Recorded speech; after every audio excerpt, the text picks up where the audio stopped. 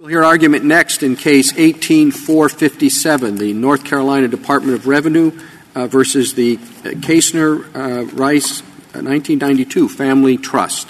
Mr. Sawchuk. Mr. Chief Justice, and may it please the Court.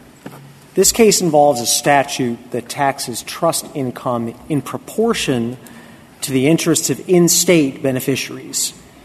Now, trust beneficiaries, it bears remembering, are the true owners of trust income under trust law because of all the benefits and protections that states extend to their residents. The state's pro rata tax on trust income comports with due process. But you couldn't tax the beneficiaries on that accumulated income when they haven't received it. Well, Your Honor, Stewart might be to the contrary. This Court's affirmance in Stewart is a situation where the opinion of the Pennsylvania Supreme Court that was affirmed doesn't recite any receipt of actual income, and yet the Court affirmed a tax on the beneficial interest. But North Carolina is not doing that. North Carolina is taxing the accumulating income. But you want to use the beneficiaries' connection with North Carolina to impose a tax on the trust that doesn't have a connection. So, Your Honor, the point that connects them is that the beneficiary is part of the trust. Indeed, under trust law, she is the key part of the trust, its very heart. And because of that, the whole... Isn't the trust for her and her children? She is the named beneficiary. However, under Section 1.2 of the trust instrument, the children may also receive distributions. So we've already said in prior cases, and you distinguish them as being in opposite today, that you can't tax the whole trust. You've got to only tax that which the beneficiary is an owner of.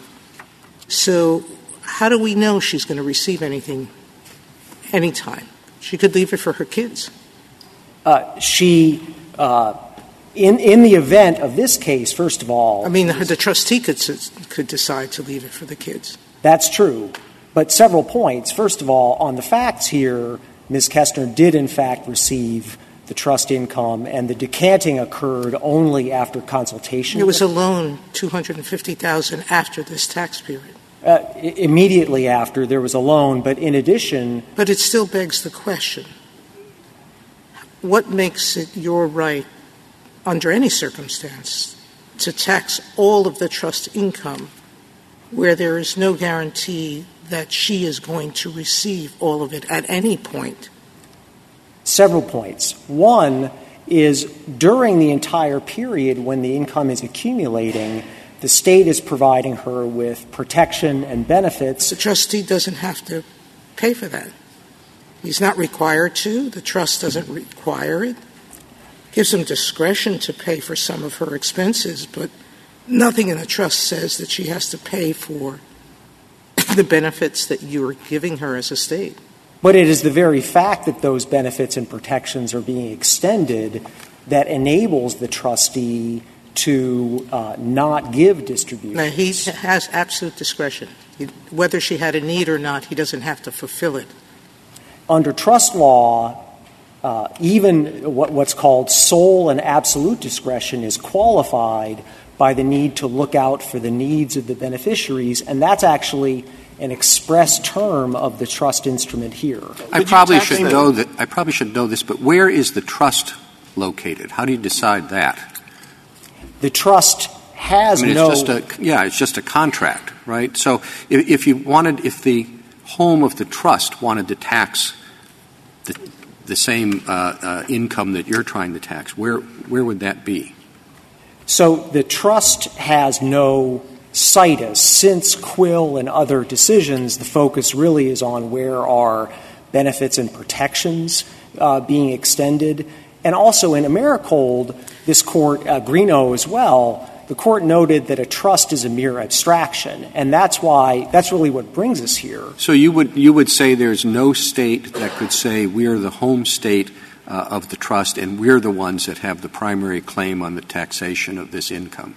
So under trust law, a trust has something called a principal place of administration, and one of the arguments my friend is making is that and or where the trustee lives are the only contacts that count. But that, first of all, I would point out, page 51 of the red brief is where they make that argument. That would have the effect, adopting that rule, as my friend is asking, would have the effect of striking down the taxing criteria in 33 states. All right, so we don't want to do that. But sorry, go ahead. No, go ahead. Look, the trustee lives in New York, okay? The settler's in New York. All the administration is in New York. There is one thing that's going to happen in North Carolina. The thing that's going to happen in North Carolina is if she is there, when it's distributed, she'll get some money, okay? Which you're totally free to tax. But that isn't what you want to tax. You want to tax all these things, which are everyone except her is in New York. And moreover, we don't even know if she'll ever get the money. Now, there's something wrong with that. I don't know. It doesn't say specifically about trusts in the Constitution. But thus, lots of trusts say there are 10 beneficiaries. Each one lives in a different state. And I, the trustee, have total discretion as to who give this money to, and maybe I'll give it to none of them. So here's a woman who might get none of it, and you want to tax that. Is that right? Do I have the facts right? I would point out some additional facts, Your Honor. First of all, Ms. Kestner did actually receive this money. Well, is that I'm talking about the law of North Carolina. And I'd only add to this that, by the way, if the trust has $1 million extra income in year 4, and if you say she's entitled to that, she isn't going to get it till year 14 at most.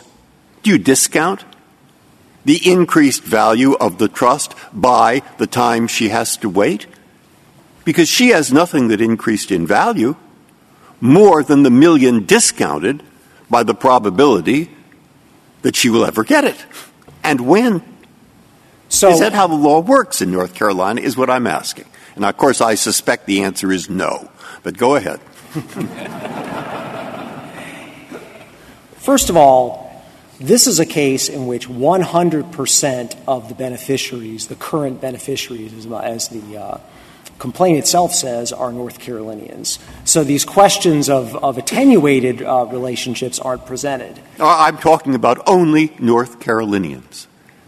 And there are other people in the trust who live in California. And the North Carolinian may or may not get some money in year 14. That's the hypothesis. Mm-hmm. Okay. And I'm saying, under this law, do you tax that? What do you tax? The $1 million in extra value that came into the trust in year 4? And what percent? And do you discount it? And might she know, well, how does it work, that law in North Carolina that you are defending?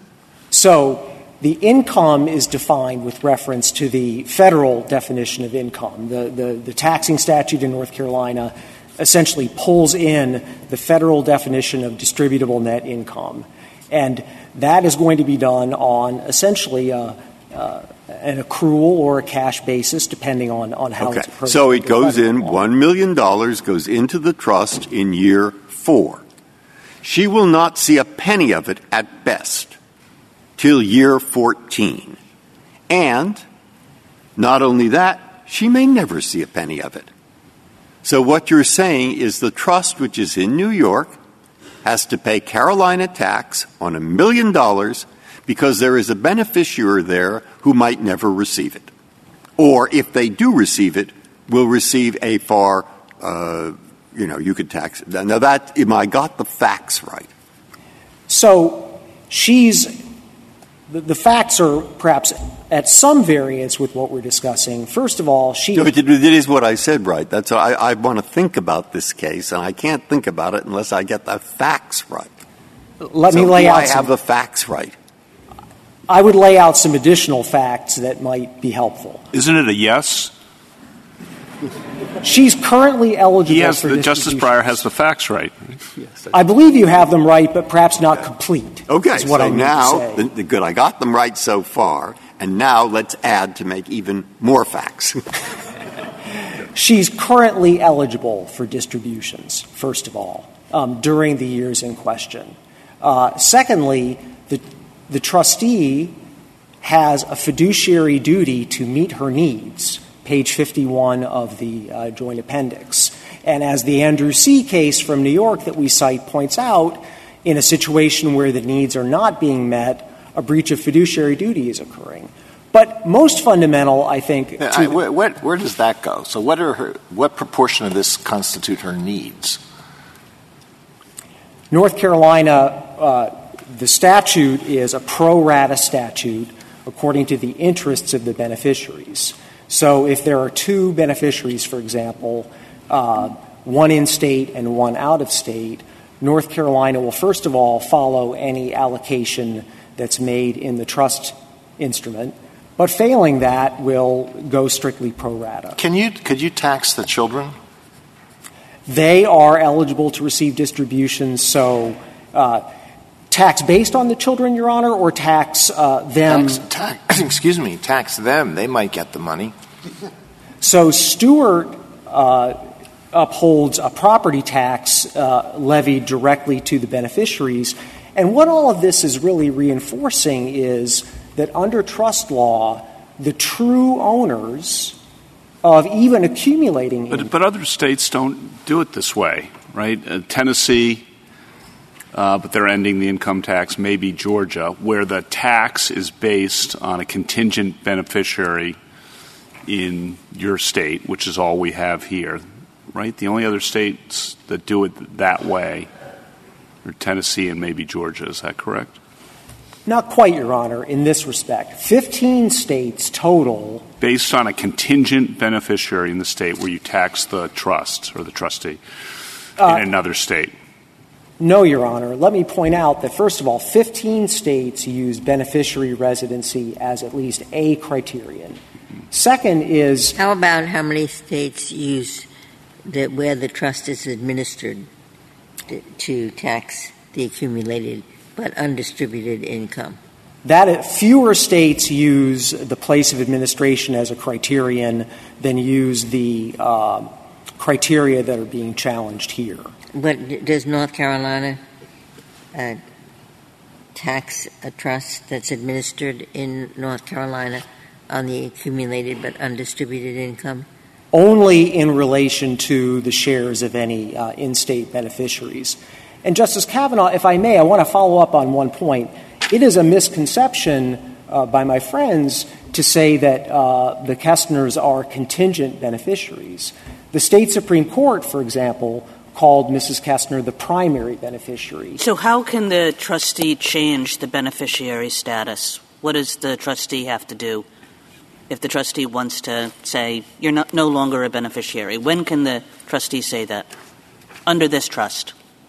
I'm not sure that the trustee can do that. Well, maybe I should know this, but when people say contingent beneficiary, I'm assuming that means that she might never get the money because the trustee might read her out of the trust. Your Honor, no. I think that the term contingent beneficiary is more often used to describe a situation where someone needs to die or some other life event needs to occur before the person becomes eligible. So what do you understand the contingency to be with respect to this particular trust? What is the contingency? There is none. And that is very much our point, is that the Kestners, Your Honor, that the Kestners were currently eligible for distributions. What, if anything, can happen to make the Kestner not get that distribution? Or do you think the Kestners are just going to get that distribution? So the Kestners could have died during the years in question, but living long enough to receive distributions is not seen as a contingency. The trustee cannot change the beneficiaries. Correct, Your Honor. Can the settler change the beneficiaries? No, my understanding is not. The beneficiaries are the beneficiaries, in your view. Right, and there are, in the case... So unless they die, they're going to get this money. they're going to get this money eventually unless they die. That's right. So in what shares is there? Do they get it? Is there a definite share that they now get no matter what in the future, or can the trustee change the shares, or can anyone change the shares? There's not a recital in the trust agreement of any shares. No. Look, there are 5 people. 2 of them live in North Carolina. The trust earns $1 million in a particular year. Are the 2 in North Carolina each entitled to $200,000 eventually? Or is it possible they'll get less? Or is it possible they'll get more? It is possible that they'll get less or more. There is not a pro rata. Then how do you know how much of the share of the trust's income in that year, the $1 million, North Carolina should tax? Pro rata. What do you mean pro rata? If there are 5 beneficiaries, for example, and 2 of them are North Carolinians, assuming that the trust instrument doesn't include any division there, 40% would be.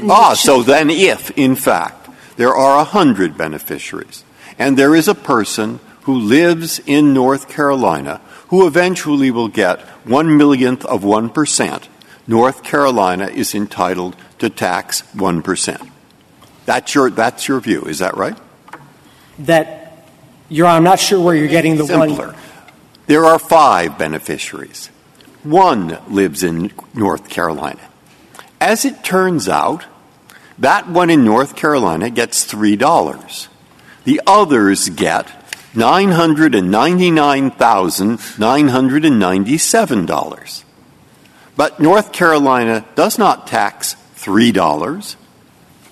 What it taxes is 20%, or $200,000.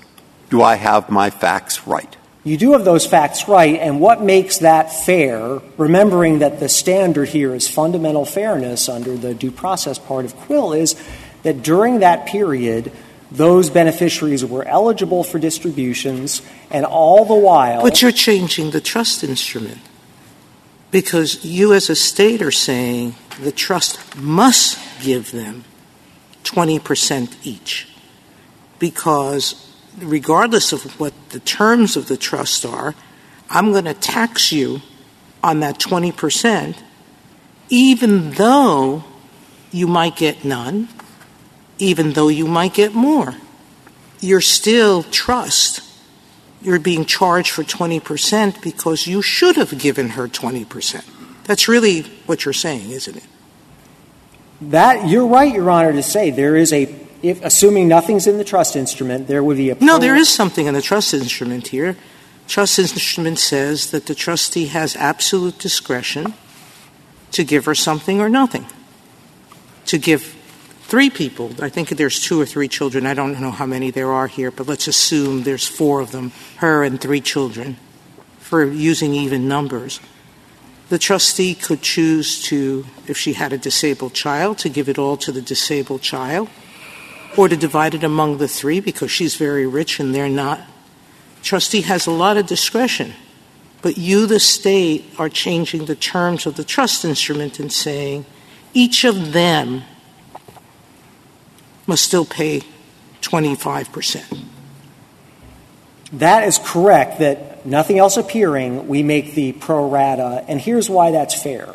First of all, throughout the period in question, those people had true ownership of the accumulating assets. Secondly, also essentially on a pro rata basis, North Carolina is protecting each of them. You're not taxing any of those people. You're taxing the trust, right?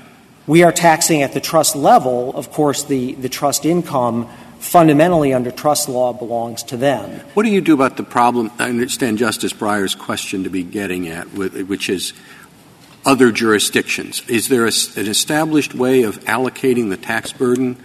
If you have income from 2 states, they usually, divvy it up according to some formula. In the situation where you get $3 goes to North Carolina and the other number goes somewhere else, and if those other jurisdictions want to tax the trust on those same funds, is there a mechanism for allocating that? There is, Your Honor. Under Section 105-160.4 in North Carolina, which is the credit statute, North Carolina accords a credit for taxes paid to other states. Does it have to? I'm sorry? Does it have to?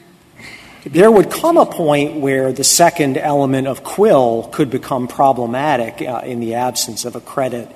I'd like to point out what the propositions are on the other side. The Chief's question, I mean, yes, you take, if it's other states. Now, it happens that each state wants to tax the same way you do, and what happens? The pro rata would come directly in a situation where imagine all 50 states have the same scheme. Mm-hmm. Obviously, there would be beneficiaries. They don't all have the same scheme. One of them taxes on the basis of the money that the person who lives in their state actually gets. And it turns out that that person gets 80% of the income, but the North Carolina person gets 3%. What happens? In a situation where are you assuming in your question, Your Honor, that actual distributions have occurred? Some states take on the basis of actual distributions. Other states have other ways of doing it. Some might tax the trust on the basis of the fact that all the administrators and the tax trustee and everybody else is in New York. Okay? There are many different ways. How do they figure it out? Do they all meet and figure it out? What happens? I'm just curious. They don't meet to figure it out. There are credit statutes in most of the states that accord a credit. I'd point out also where actual distributions occur, the trust level itself gets a deduction. This is through the incorporation of Section 662 of the Federal Code for the distributed amounts. I'd like to draw attention, if I might, to what the propositions are, first of all, that the state Supreme Court founded us on, and secondly, what my friend is arguing. Because part of the attraction of what North Carolina is doing here is verified by the problems with mandating under the Due Process Clause a different approach. First of all, the state Supreme Court's reasoning was, pages 13A and 18A of the petition appendix, beneficiary contacts categorically don't count. Beneficiaries are strangers to the trust income of which they are the true owners under trust law. Second, page 51 of the red brief, my friend's proposition is that only trustee contacts or trustee-related contacts in terms of the place of administration count. That is a recipe for tax avoidance. The Fielding case that this court has on a petition, 18664, is a graphic example. Faribault Foods was a major Minnesota company, was about to make a huge distribution of profits to the beneficiaries. On the eve of that distribution, the trustee was replaced with a Texas trustee, a state which has no state income tax, as I'm sure the court knows. And the trust so far has successfully taken the position in Fielding that trustee contacts are all that count. And, counsel, along those lines, if I'm understanding your position correctly, because you think that rule's inequitable, you'd have us overrule Safe Deposit and Brooke, two decisions of this court that suggest that that's the correct rule. Is that right? Not overrule them, Your Honor. What would you have us do with them if it's not overruling them? Two things, Your Honor. First of all, they can be distinguished in terms of being property tax cases versus income tax cases, because this Let's say I don't find that distinction particularly significant. Slicing the bologna a little too thinly. Then what? Then we would be really within the proposition of the due process part of Quill, where these are decisions that have been superseded by the movement. Right. You're asking us to overrule them. I mean, it's a polite way of saying overrule, isn't it? They've probably, frankly, already been laid aside by the due process decisions, as this court's noted. But that's a really nice way of saying overrule. Right? They've probably already been. I've already been overruled. We just haven't said so.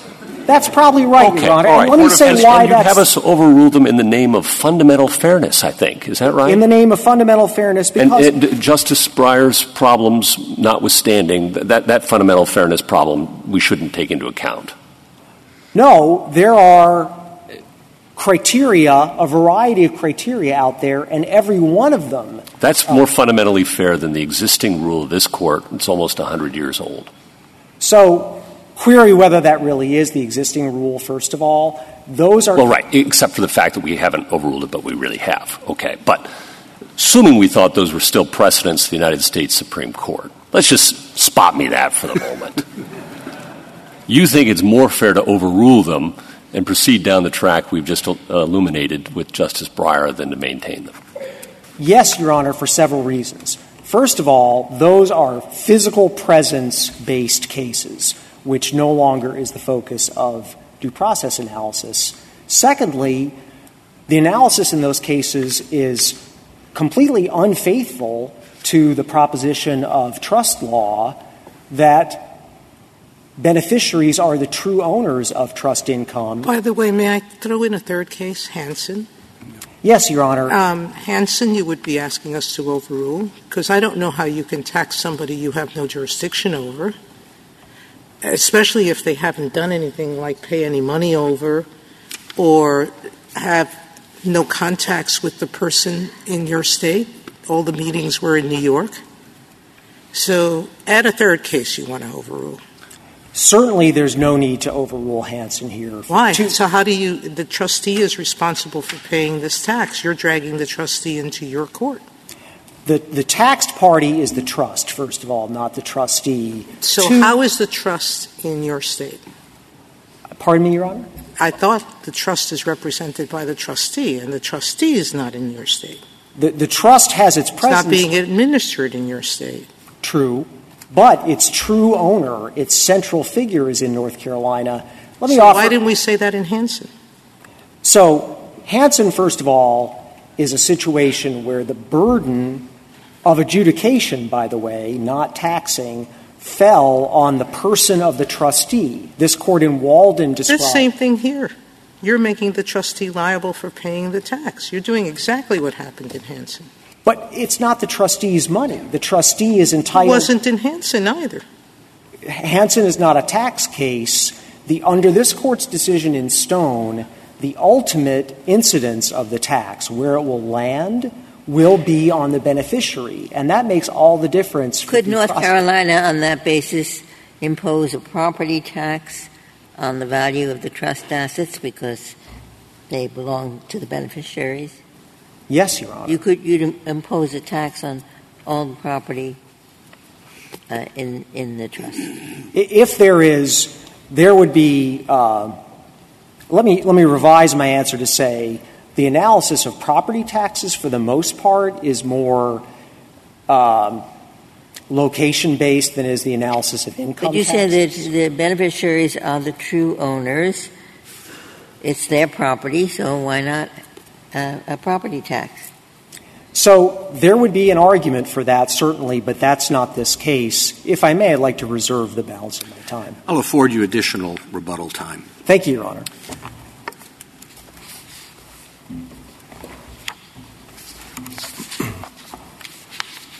Mr. O'Neill. Thank you, Mr. Chief Justice, and may it please the Court. I'd actually like to begin where Justice Ginsburg began, because I think it highlights one of the key features and critical aspects of this case that the State's position ignores and that dictates the outcome.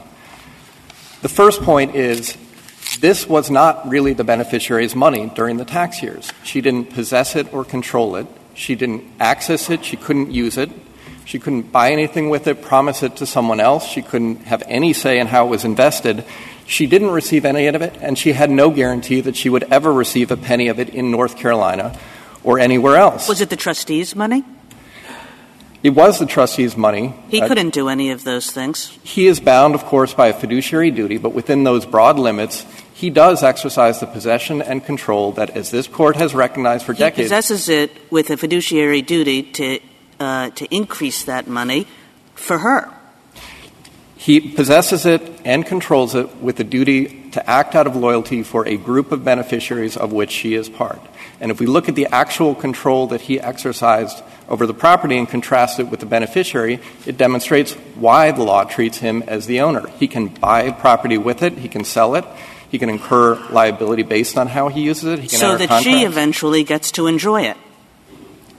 One of the fundamental problems of this tax, as the Court noted in its previous questioning, is that it's premised on the prediction that she will receive this money. But in fact, at the time that this tax was imposed, that's unknown and unknowable. It's not known how many beneficiaries there are. It's not known who will actually receive the money. It's not known where they will live when they receive the money, how many people it's shared with. So what if the trust... They know what she's getting or has gotten in a particular year. She knows where she lives in that year. The hypotheticals that, well, she might not get any, she might move somewhere else, those are hypotheticals. For these tax years, you know where she is, and you know what she's gotten. She's gotten zero, and that's a critical point for this case. She received zero money during these tax years, and she had no guarantee that she would ever receive them. Now, if and when she actually does receive this property... Well, she's seeing a substantial asset of hers increase in value in the bank. And even if she can't touch it right now, she's getting richer and richer because of it. And that's influencing her life choices because she knows she's eventually going to enjoy that money. And if you compare her to, I mean, who are the three states that could tax this? One is the state where the trustee lives, one is the state where the trust administration is, and one is the state where the beneficiary is. The person who is getting the benefit of this increase in the asset is only the beneficiary. Justice Kagan, the premise of the question is that this is a source of wealth for her. That is not known at this point. She does not have a current interest in this trust asset. As the brief for the American College of Trust... Would your position be different if she were, if the trustee did not have this discretion as to shares? Suppose that the trust instrument simply said, here are the 5 beneficiaries. The trust will be distributed pro rata. You know, if one dies, then it will be distributed pro rata as to the other 4. But the beneficiaries all know that they're going to get 1/5 of this money. Would your answer be different? If the trust instrument gave her a vested current right to the income? Not a current right. She's going to have to wait until she's whatever years old, 30, 40, whatever. She can't pull the money now. But she's going to get the money one day. No, that case would not be different because it would still be based on the speculative possibility that she will ultimately receive the money. It weren't speculative. That is, imagine it's not. All right? I wonder, and I'm asking this not as an argument or one way or the other, I just wonder how it works. The trust gets an extra $1 million in year 1. She will get a distribution of, say, $1 million in year 30. Now, I think as Justice Kagan said, she is now worth more money than she was before.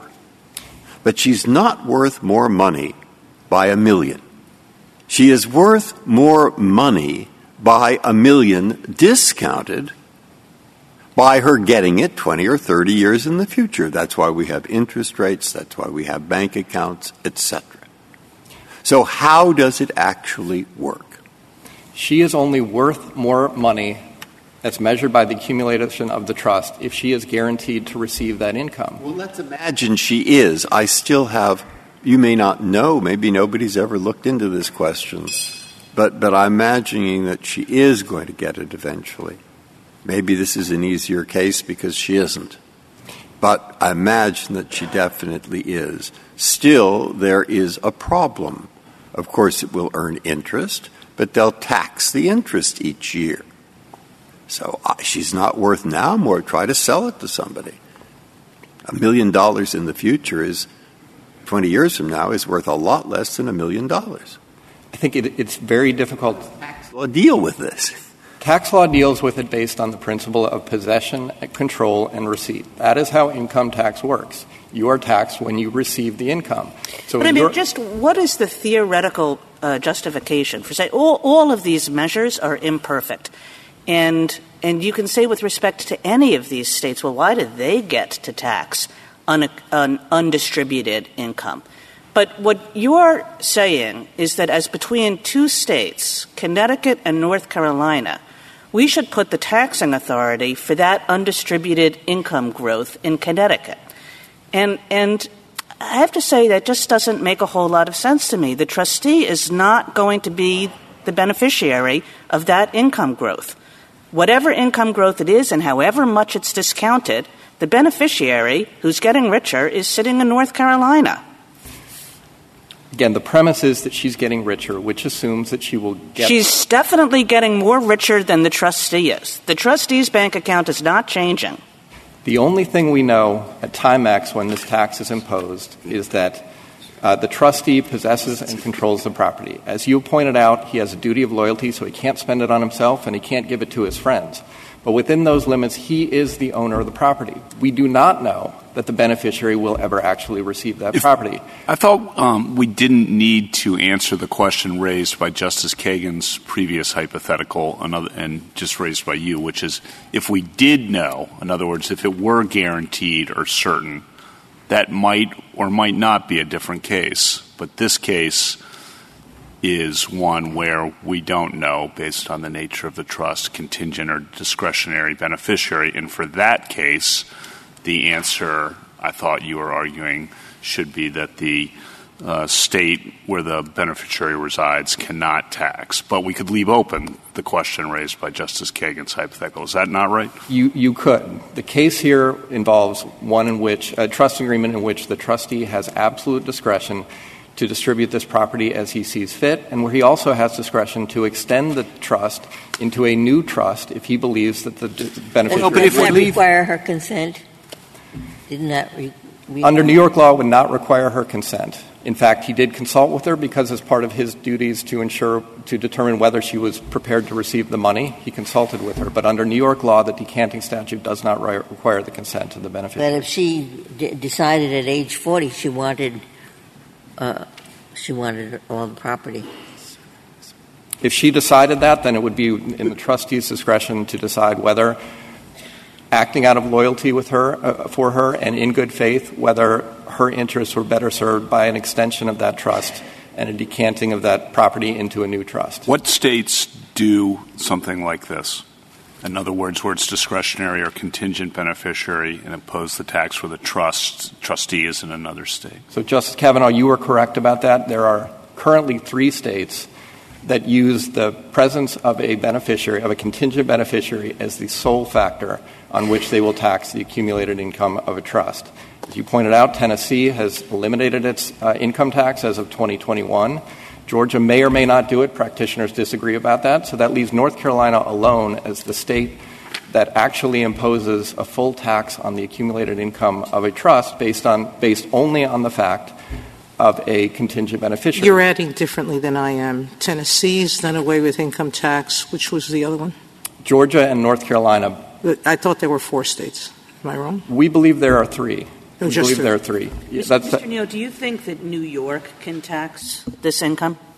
For periods of time in which the trust was administered in New York, yes, New York could tax the income. So the state of administration can tax the income? Yes, Justice Kagan. And the state of the trustee can tax the income? That's correct. And the only state that can't tax the income is the state that is providing services to the person who's going to benefit from the income growth.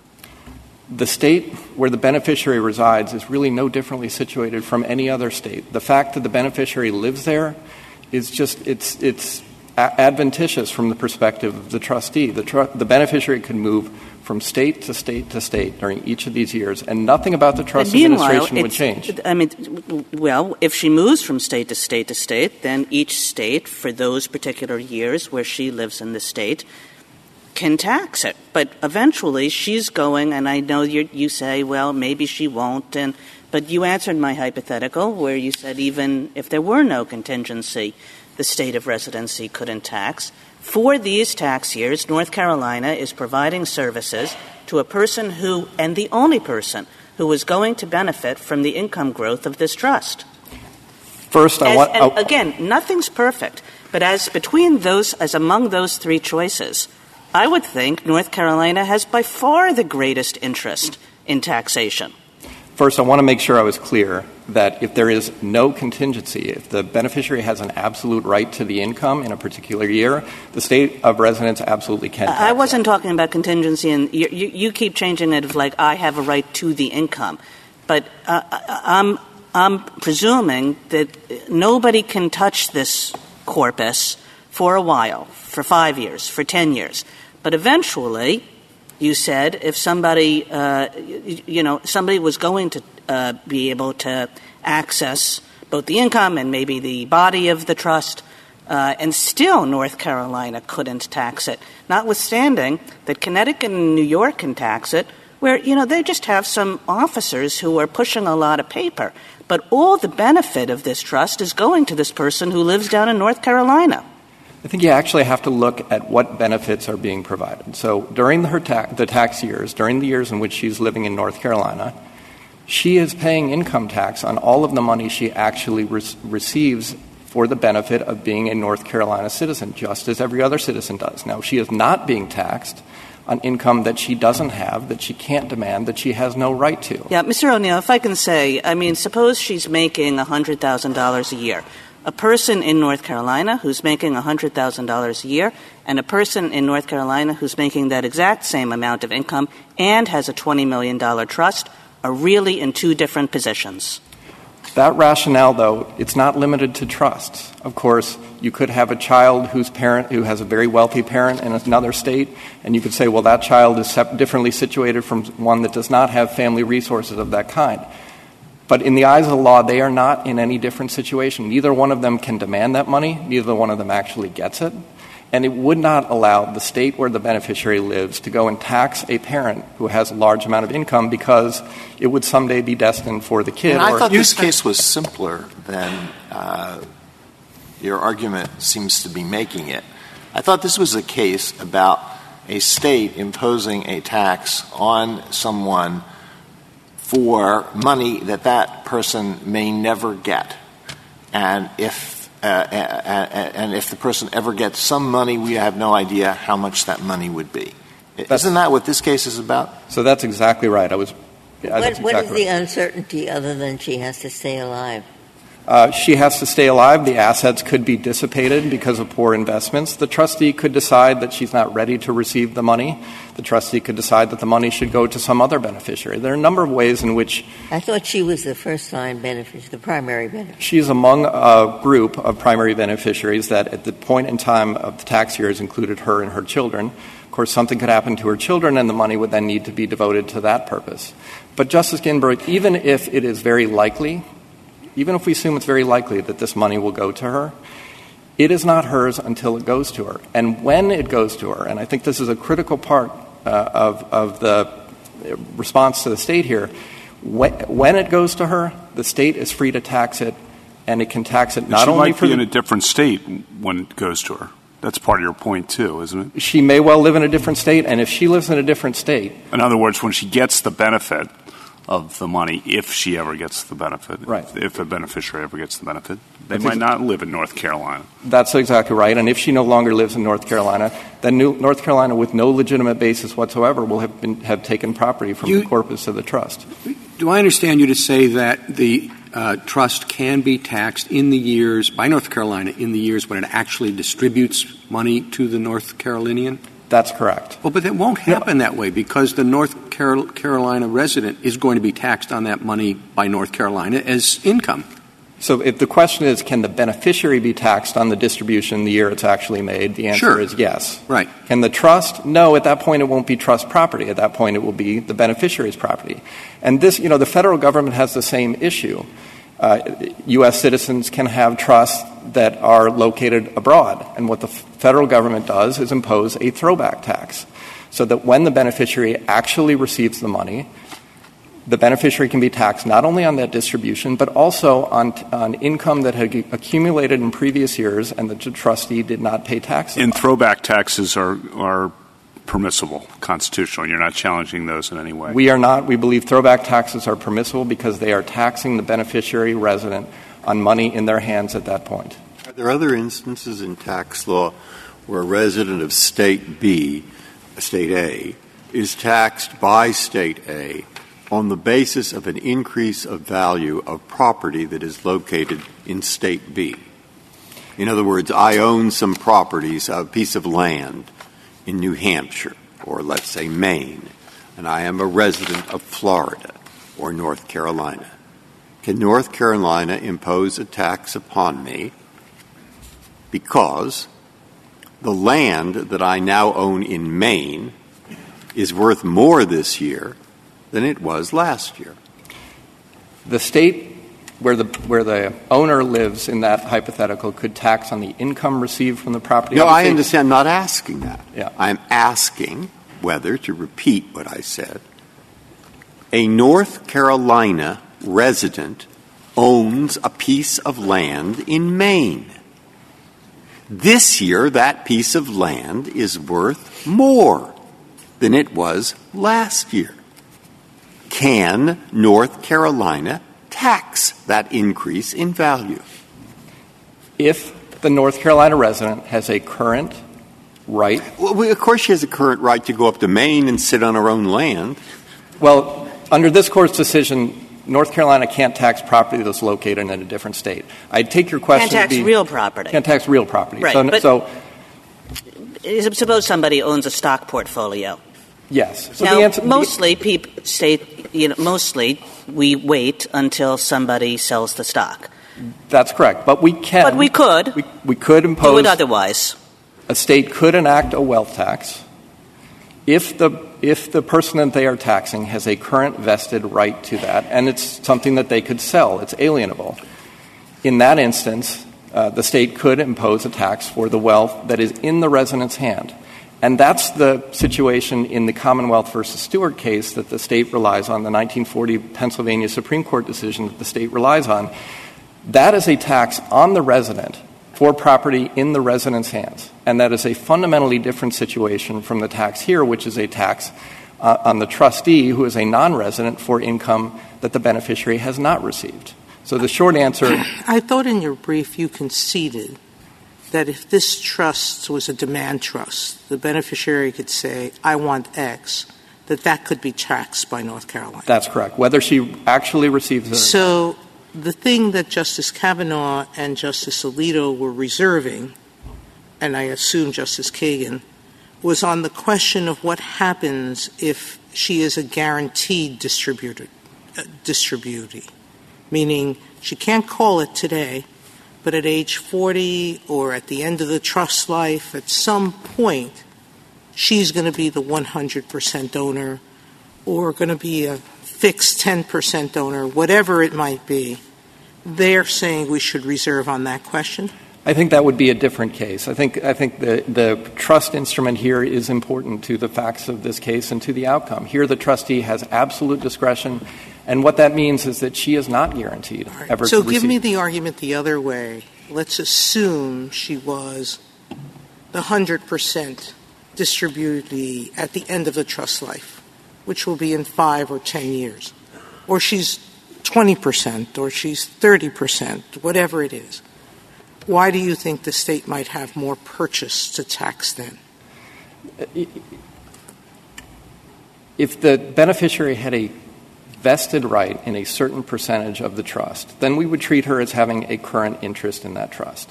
So I would say they still could not tax her for the income, but that's a situation that would implicate Justice Breyer's question, where if she has a current right to that, the state could, if it wanted, impose a wealth tax and tax her for that portion of it, because that would be money that is in her hands currently and that she could sell, she could promise to someone else. But this trust agreement is critically different in 2 respects. First, her receipt of anything is dependent on the trustee's decision to give it to her, period.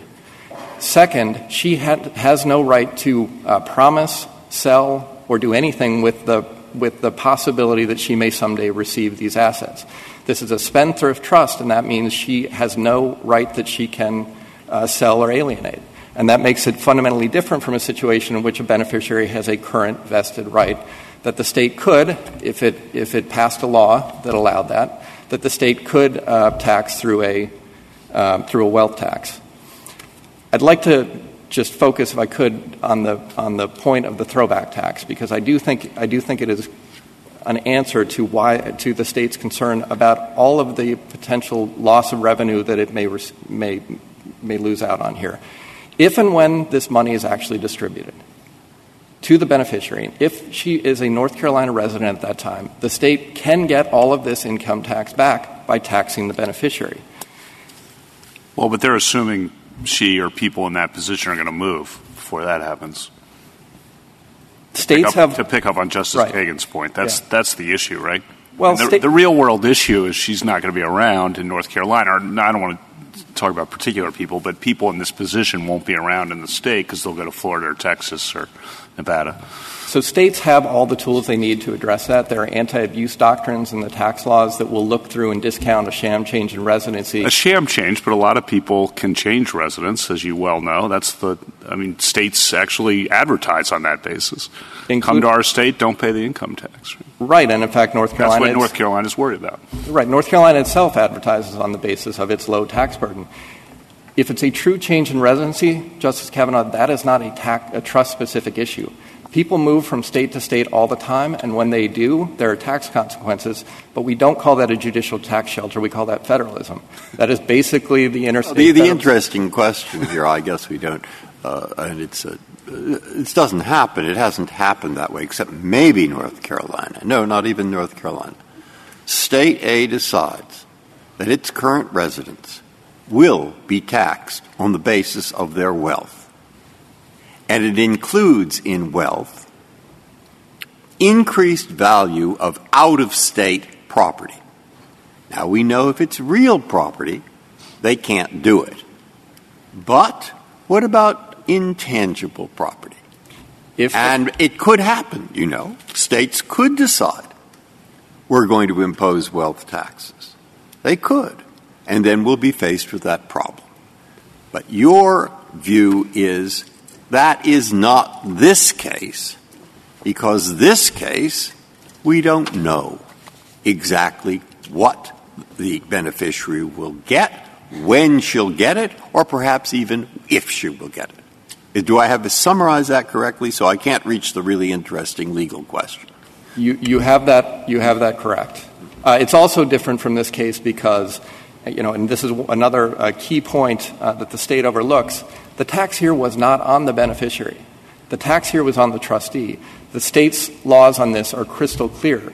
The statute at issue says, quote, the fiduciary shall pay the tax in a section. Well, the fiduciary shall pay the tax, but wouldn't the state say that the tax is on the trust itself?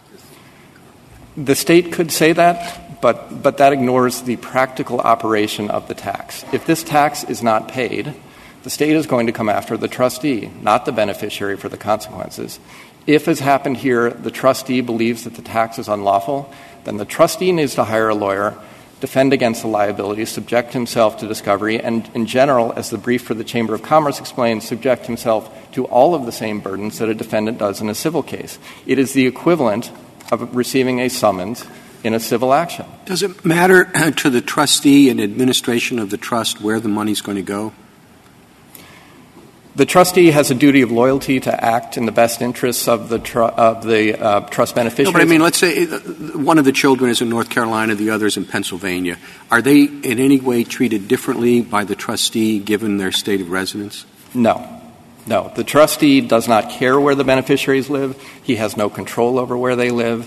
And that's another reason why the forum here, North Carolina, really just is not relevant to the operation of the trust, the trustee's duties, or the way in which he administers it. Again, the beneficiaries here could have moved to a whole range of different states, and nothing about the operation of this trust or the relationship among the parties would change. Could you just say a few words as to what the theoretical justification is for why New York and Connecticut can tax the growth of these assets? This Court supplied the theoretical basis for that in the Greenough case. And the basis is that for tax purposes and for viewing who is the actual owner, control and possession equals ownership. So the state where the trustee owns the property, in this case Connecticut, protects the trustee's ownership of that property. And in addition, states, including North Carolina, provide that the courts are open to the trust in the state in which it's administered. So the trustee has access to the courts can adjudicate the rights among the parties, and that is a state interest that justifies the taxation of the trust property. So you say there are two states, the one where the trustee resides and the one where the trust is administered. That's correct, Justice Ginsburg. I'd like to say— They both impose a tax, and I guess they have credit mechanisms.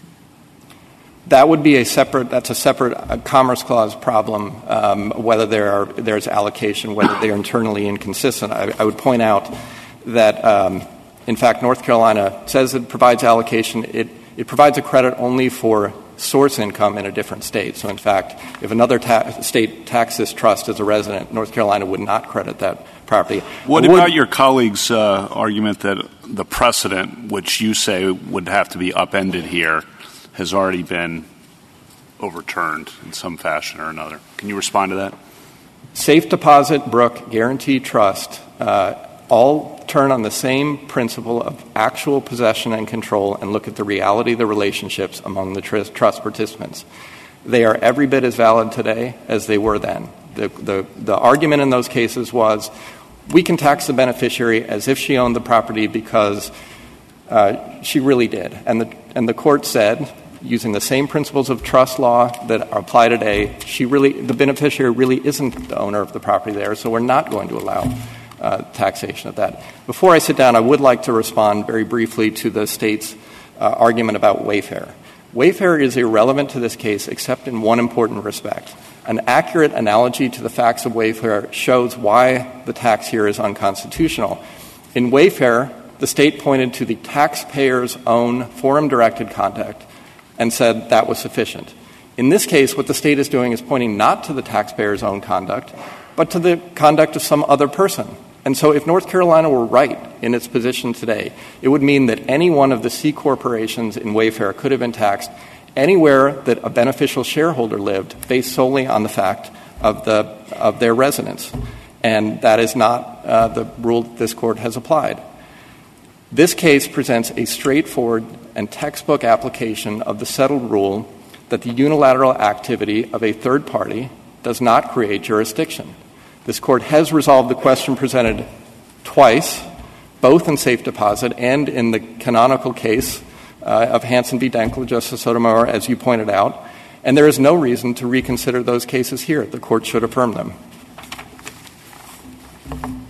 Thank you, counsel. 5 minutes, Mr. Sawchuk. Thank you, Your Honor. Just to begin with first principles, this is a due process challenge to a state tax on the proposition that beneficiary contacts, beneficiary residency, categorically doesn't count. Now, many members of the court have raised questions about the amount that can be taxed. That's fundamentally a point under the second element of Quill. And as this court said in Meade-Westvaco, as long as there are minimum connections to the state, whether the amount that can be taxed is a separate inquiry. All that really the court might have occasion to do here is to reject the proposition of the state Supreme Court that beneficiary contacts don't count. After all, this is the first trust tax case since 1947. It might be well to leave to the state courts to sort out complexities under the second element of Quill. What do you do with Mr. O'Neill's canonical case of Hansen against Dankler? Two major points I'd make about Hansen, Your Honor. First of all, Hansen is a situation where the burdens fell on an out-of-state party, namely Wilmington Trust, the out-of-state Delaware trustee. Here— What kind of burden was on the trustee? That was a fight between three sisters for the ownership of the settlers' assets. It was, Your Honor, but the point that ended up driving the Rule 19 analysis in that case was effectively, or it was exactly, an adjudicative jurisdiction challenge. I thought that was just because Florida decided to make the Delaware trustee an indispensable party. That's correct. And what drove the indispensability analysis and what my friend cites is the internal part of the decision where adjudicative jurisdiction of the trustee is rejected. And here, the burden of taxation falls not on an out-of-state party. The economic burden falls on an in-state party, 100% of it, the North Carolina Kessners. Under Stone, they are the parties who ultimately feel the pinch of taxation, and that's a fundamental distinction of Hansen. In addition, I'd point out that on pages 247 and 252, the court in Hansen twice distinguished between adjudicative jurisdiction and other forms of jurisdiction, choice of law and also distinguishing the taxing cases. So Hansen is distinguishable both in terms of this fundamental reality of who's burdened and also concerning what the burden is. Well, we've never suggested, though, that tax jurisdiction exceeds adjudicative jurisdiction, have we? It's usually the other way around. So the court, I don't think, has made a directional statement one way or the other. The nature— Are you aware of a case where we've said that tax jurisdiction is broader than adjudicative jurisdiction? I'm not. On the other hand, nor have I seen a case where the court has said the opposite thing. But in Hansen, the court makes a bit of a distinguishing statement about tax jurisdiction. What I'd say, Justice Gorsuch, to your question is the whole paradigm is different in tax jurisdiction cases. The focus is on benefits and protections. To conclude, I might say this. We're asking, picking up on my colleague's federalism theme, that North Carolina's choice of taxing criteria be respected. We're not casting any doubt on any other state's taxing criteria. Fundamentally, this is a due process challenge, and I would drive home again that the point that my colleague is promoting in terms of a rule under the Due Process Clause would invalidate the trust tax criteria in 33 states. That would be an aggressive deployment of the Due Process Clause. Indeed, we ask instead this court to take the approach called for by federalism and fundamental fairness, truthfully, and to reverse the judgment below. Thank you. Thank you, counsel. The case is submitted.